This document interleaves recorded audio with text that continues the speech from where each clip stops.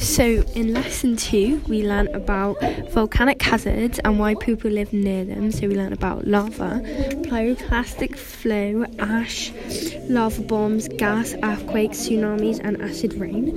And we also learnt about the benefits of living on a volcano, such as the fertile land.